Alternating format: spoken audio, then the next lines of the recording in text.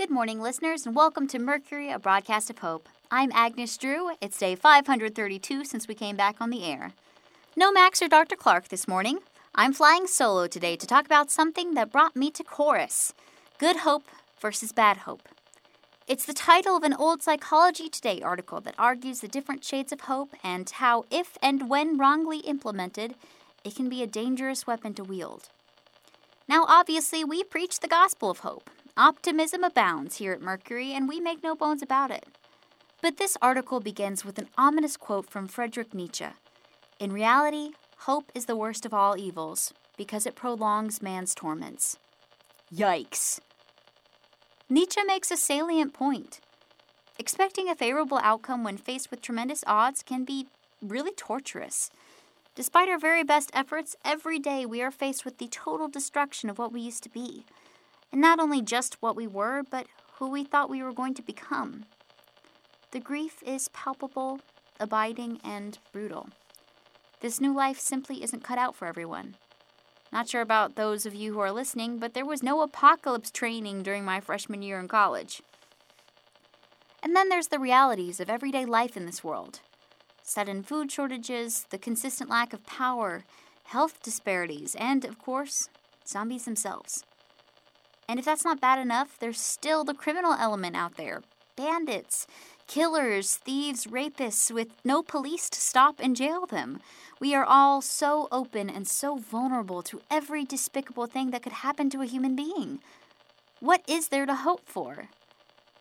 It would seem like another chore added to the list. Hunt for food? Check. Reinforce your fence? Check. Believe in a better tomorrow? Check? Maybe. Not really. But I want to push back on that notion. Can you really be tormented with your own hope if that which you desire is fully possible? The big hope from our broadcast is to find a new normal after the fall, to collectively and individually make sense of what has happened to us so we can forge a civil society. Now we don't just wish for that, we also work for it. Through this platform and the friends that we've made, we are making inroads on the very thing that we hoped for. Here's a direct quote from the article that really sums it up for me. Hoping for things that cannot possibly happen is indeed stupid. We can dub it evil if we are so inclined. But hoping for things that can happen is smart, assuming we are motivated by our optimism to act in ways that make the hoped-for thing more likely. Hope manifests itself through the action.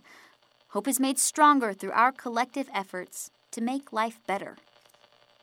I do believe in bad hope. We know that there are bad people out there.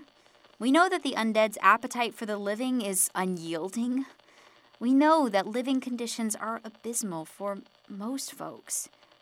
We know that each and every one of us has had some very painful experiences, some that we dare not even repeat out loud. Bad hope would be to wistfully pretend or wish that these realities did not exist. Good hope understands that things can be better if we make them better. Bad hope silences and stagnates.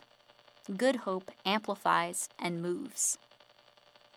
For Mercury, a broadcast of hope, this has been Agnes Drew. Take care of each other.